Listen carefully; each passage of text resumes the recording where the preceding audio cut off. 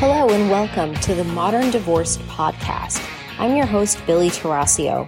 I'm the owner of Modern Law, a family law firm in the Phoenix area. I've been a divorce attorney for more than 15 years. I've got 4 kiddos and I'm divorced myself. And on this podcast, we're going to cover everything related to divorce, be it legal issues, financial issues, children issues, blended family issues, counseling, mediation, and more. I hope you enjoyed the podcast. Hello, and welcome back to another episode of the Modern Divorce Podcast. Today is going to be a lot of fun. We get to talk to someone who's internal at Modern Law and somebody who's a really crucial asset. She's like our sniper. We're talking to Megan Kern, who is our internal, in-house, full-time CDFA forensic accountant paralegal. What that means is really exciting, and I want you to meet her. She's also super fun. Lives in New Orleans. Megan, welcome to the show. Hi, thanks for having me. Yeah, thank you so much for being here. First, can you just give people a little bit of background about who you are? Born and raised in New Orleans, small town, big town feel. The village really does raise the child. So there were friends of the parents of my friends basically took you under their wing and you are let out into the neighborhood, going from house to house. And that's basically what I've brought to my children as well in my small neighborhood. I started working in legal during college. I was basically a file clerk doing asbestos litigation. That's where I basically learned what the difference between a pleading was and discovery. After college, I decided to continue and was a legal assistant in personal injury and kind of moved up the ranks to that. I moved to Texas for a couple of years just for a change of scenery. But of course, New Orleans was my home. So I was back about 2 years later. About 6 months after Katrina is when I actually moved back when there was no place to live. Wow. So, yeah, housing was at an all-time standstill. People were living with their parents and their grandparents on couches wherever they could, while their homes, their apartments, everything was being gutted and rebuilt. You could say that the employment market was out of this world. So I was able to get my pick of the litter of any law firm that I wanted to work at when I moved back. Because so many people moved to Houston and Atlanta, not too many people were moving back. So these law firms wanted to get up and running. So they were, here you go. You want a job? Here's your job. What position do you want? What kind of money do you want? Come on in. So I was working hurricane litigation on the defense side. So we worked for the insurance company. So we were the bad guys. Mm-hmm. But which was a lot of accounting because we had to deal with the public adjusters and their reports and see kind of where the money would lie after the expenses were paid. And everything went to trial. So it got me a lot of trial experience. After that, my college boyfriend and I, we had been together for 10 years at that point, decided to get married. So he is from small town, Louisiana, Thibodaux, which is down the bayou. All right. If he has some cocktails, that accent gets way thicker. And if you've never heard it before, it's hard to decipher exactly what he is saying. He has, he has learned to speak more eloquently as his professional career has surpassed what his small town upbringing was. So I believe Chevron put him through a speech class. Really? Yeah. I'll tell you, the first time I went to New Orleans, I was going on a cruise and I was in the, cabs and Ubers and could not understand the drivers. Like had no idea what they were saying. It all depends on where they are in the city because there's uptown, which you will more likely be able to understand. There's Metairie that has a little bit of a Yat accent. Where Yat is where that comes from. Where Yat? Where are you at? Sure. I'm asking, where are you? Where are you? I'm coming to get you. Where you at?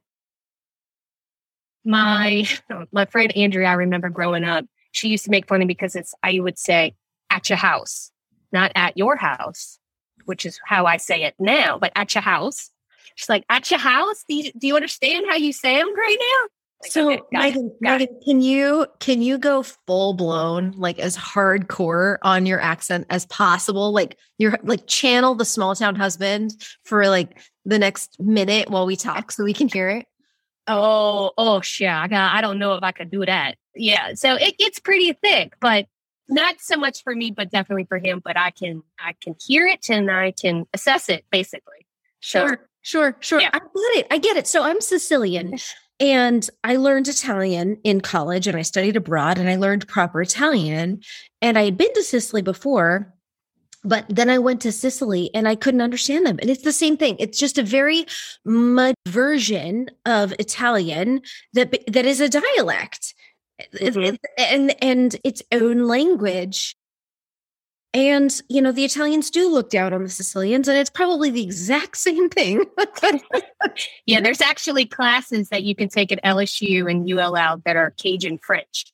Cajun French. Is that what we call it? Is that the dialect? Cajun French? That's the dialect, Cajun French. We are Acadian.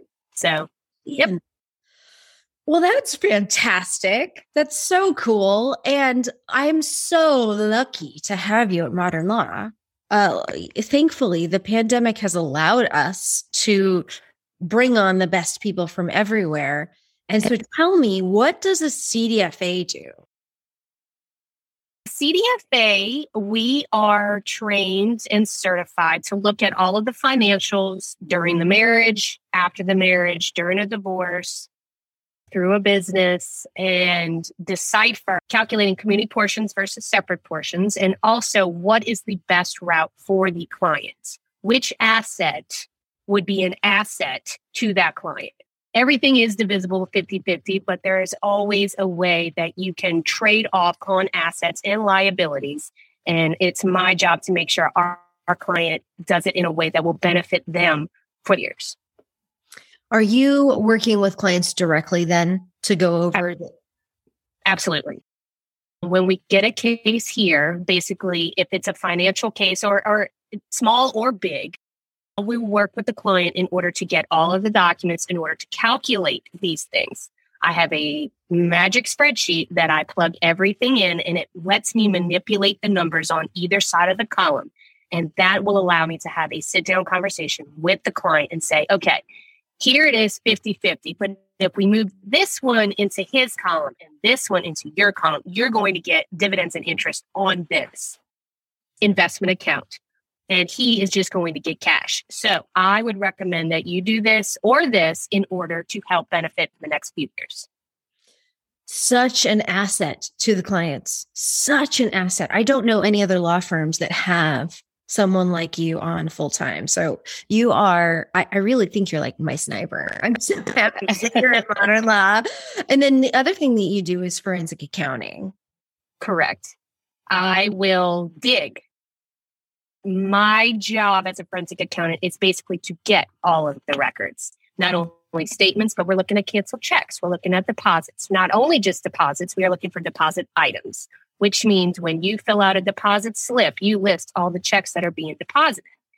If you look at the bank statement at that same time period, you will see one lump deposit number.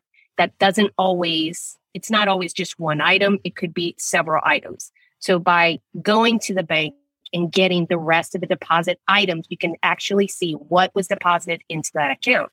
You can then trace it. You trace what happens to it after. If it was paid on credit cards, you go to the credit cards. If it was given to somebody else, you will have a canceled check showing who it was written to and what account it was deposited into, even if that account is not in your name or your spouse's. And you can go through all of these things and you can decipher whether or not there was an inheritance received or if there was monetary gifts received and what did they do with that, which could potentially give you a reimbursement claim.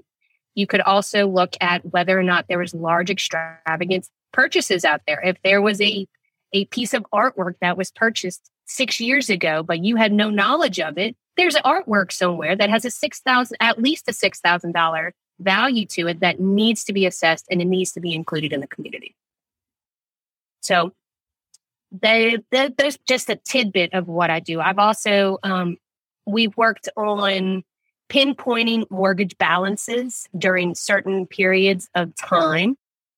This will help if ever there is a community lien that needs to be calculated or any reimbursement claim that is associated with separate property. I think there's a ton that forensic accounting can do. There is. Yeah. It's expansive. Yeah. I mean, we've got a case we're working on right now where we're fighting over a business valuation. We've got to shady X and explain the things that you're doing to make sure that our client isn't getting screwed.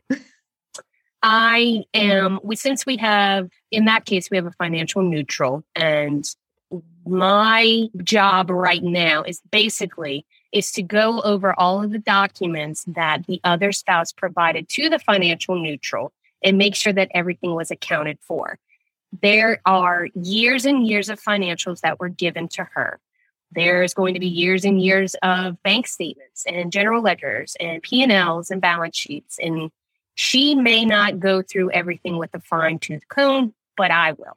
Right. And it's going to be my position to bring things to her attention that she may have missed, which will ultimately affect the bottom line. Mm-hmm. Mm-hmm. Absolutely. That's kind of the biggest thing in family court. Lawyers, judges, financial neutrals typically are not paying attention to all the details. And you're like a financial detective. I like that. I'll take that. It's pretty cool. It's pretty cool. You're sharp as a whip. And helping people understand their AFIs is also a hard thing. So how do you find that you can impact people and help people when they're doing their AFIs? The problem I find that clients have with AFIs is that there's a lot of legal terminology in there that they may not understand. Right. And they may not get that, this is additional compensation from your employer, but like it says cell phone. So yeah, I have a cell phone. Let me put that there. It's proper placement. It's proper calculation. And it's really beneficial to have somebody go through it with you in order to put your numbers in the exact right spots. And that's really important for mostly spousal maintenance. Like if we are, as lawyers, arguing over what spousal maintenance should be, not having accurate expenses on either side or income on either side really does impact what your spousal maintenance is going to be. And also you being able to rip apart an opposing side's affidavit of information. It's an affidavit, which means it's a sworn statement. So if somebody's leaving income off their financial affidavit, like we want to know that. We want to bring that up. Yeah, we'll do proper calculation of income, but we will also, after disclosures, have their bank statements and their credit card statements. So if they're overspending and they're not listing a proper expense, we will have the correct amount. And if there's any exemplary expenses, whether it's contributions to retirement or gifts to their adult children that can be taken out, we will do that as well in order to calculate the other side's proper income and expenses. The other place that I really like to use you is with child support deviations, upward child support deviations, and a lifestyle analysis. So to get an upward deviation of child support, we have to show how much money was spent on the children during the marriage. And that doesn't just include like direct expenses for the children. It includes like, what was their portion of housing? What was your vacations each year? How much are your cars that you were spending? So you can do that lifestyle analysis. And what that does is it determines a new level of base support. So the child support calculator automatically says, for 2 kids, the base support is, let's say, $3,000 or something like that. The base support of a high income family might be closer to $10,000 a month, which makes a massive difference in child support. Correct. We will look at all of the bank statements and all the credit card statements for the last few years of the marriage and break it down, which means we transcribe everything and categorize it. At the end, when everything is said and done and into the spreadsheets, we will have categories. This is how much they spent in housing per year. This is how much they spent in food and household per year. This is how much they spent on clothing per year. And it gives you a better understanding of what the lifestyle was of the children during the marriage. I love it. I love it. Megan, we can't finish without talking about New Orleans and Mardi Gras. Okay. Tell me what would you like to know? Well, you just were at Mardi Gras, right? We were back, bigger, badder, better. Bigger, badder, better. So was that okay? So did Mardi Gras not happen the last couple of years? Did not happen in 2021. Okay. When the pandemic started, it was a week after Mardi Gras was over. Wow. Okay. So we shut down March 13th, and March 1st was Mardi Gras Day that year. Oof. Okay. Just in the nick of time. So what do you do? How are you part of Mardi Gras? So I am a part of an all-female crew that rides on the Thursday night prior to the big weekend.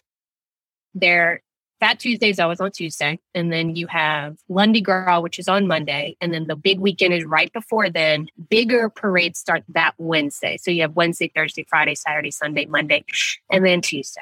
And then you're done. I understand. So, because I don't really know. So I was raised Catholic. I know about Ash Wednesday, which starts Lent. So yes. Does the parade and Fat Tuesday is supposed to be the celebration before Lent? Because during Lent, as a Catholic, you're supposed to be sad. Right.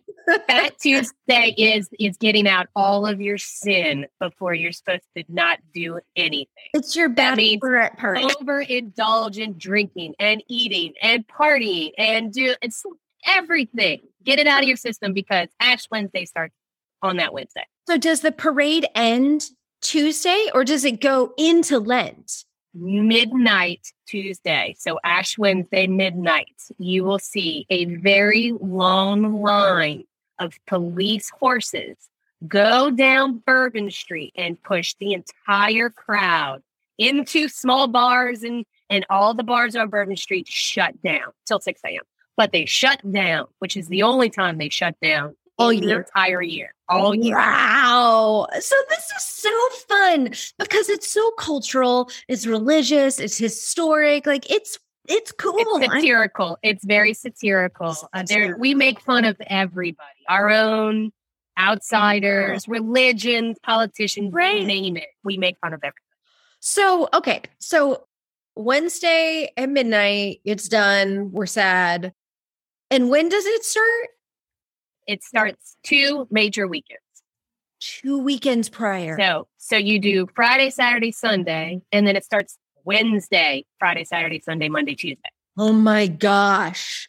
And you party for each of those days? I went to parades on it each and every night. Oh my gosh. And when you parade, I saw videos of this. Tell me, describe to people what these parades are like. So I only ride in one parade, which is a huge, massive event. We had 26 floats. We have, I think it's 30-something bands and walking crews. We have celebrity guests. We have a huge party after. We have a huge party before. I mean, it's a whole day. It started at noon, and I think I got off the float at 1 a.m. So it's a marathon. So you start in basically the September before Mardi Gras is when you buy all your throws. And then in November, you find out what float you're on. In January 6th is the actual start of Carnival. It is King's Day. It is also another Catholic holiday. That's the start of Carnival, King's Day. Epiphany, right? Isn't that Epiphany as well? Feast of the Epiphany. Yeah. That's why we have king cakes, because it's King's Day. Yeah. So January 6th is when we find out your theme, and your float will have its own float, its own theme, where we make these fabulous headdresses. Every float is different. And then you start making your shoes. My particular crew, we are the crew of Muses. So we have high-heeled shoes, or any kind of shoes, really, that we glitter and decorate and we throw to the crowd. Sounds ridiculous. It's extremely heavy, and I'm sure there's multiple injuries during the parade, but it's all in good fun, and it's a keepsake that people take home to them, back to Chicago, back to California, wherever they're coming from, and they put it on their mantles. So, and you're only allowed to do a few shoes, so we're not inundating the entire crowd with shoes and nothing but shoes. It's everybody gets a few shoes to throw, and then the rest of our throws of beads and light up things, and it's all a good time. It's all a good time. I don't know that most of us Americans fully understand the extent of the traditions. And everybody needs to experience it. Yeah, it sounds like it. Absolutely. I can't think of anything else that happens in our country. I mean, it's kind of like Burning Man, but so much older and so much like richer in tradition. We are very rich in tradition. It is also, it's not all adult and party too. I mean, I have 2 small children and they basically come to the majority of the parades with me. Oh, you bring really? out you bring your ladder out there. You get out there hours before the parade even starts. Everybody's in the streets dancing. There's usually bands on every block. And a lot, if there is a school on the route, they will sell bathroom passes and the dads will be cooking jambalaya in the back that you can purchase. And it's all family fun. But I mean, of course, there are the parades that you keep your kids at home. And you do your own adult thing, and there's drinking in the streets, and there's shots, and just good time. Just make sure you bring your Gatorade and try and get some sleep.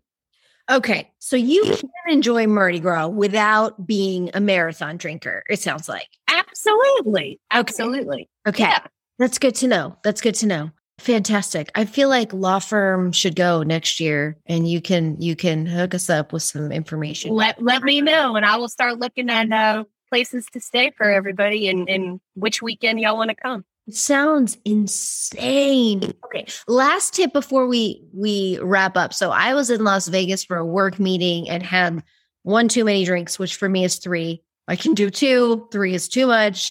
And I was asking you, like, what are your best tips? Because you are obviously, you know how to handle when you've had a little bit too much. So give everyone the same tips you gave me. Same tip, it's my secret tip, is marathoners take these electrolyte pills that you can purchase from any GNC or any health food store. And I believe Amazon sells it too. Pop 2 in the morning, 2 in the evening, 2 in the morning again, and you're golden. So everybody should try that and let me know how it works. That's great. Thank you so much for your time today. I am so grateful that I get to work with you and that I get to know you. And thanks for sharing all that information with our listeners. Absolutely. Thank you for having me. We'll see you soon. Okay. Thanks so much for listening to the Modern Divorce Podcast. Remember, anything you've heard today or anything you read online is not the replacement for actual consultation with an attorney and does not create an attorney-client relationship. Even if you called in and we spoke to you, you are anonymous and we don't have your details and you have not become a client of Modern Law. However, we would love to speak with you, or you should seek out the advice of legal counsel or counseling or any other expert near you. And if you have an idea for a show topic or you need to speak with an attorney in Arizona, you can reach me at info@mymodernlaw.com.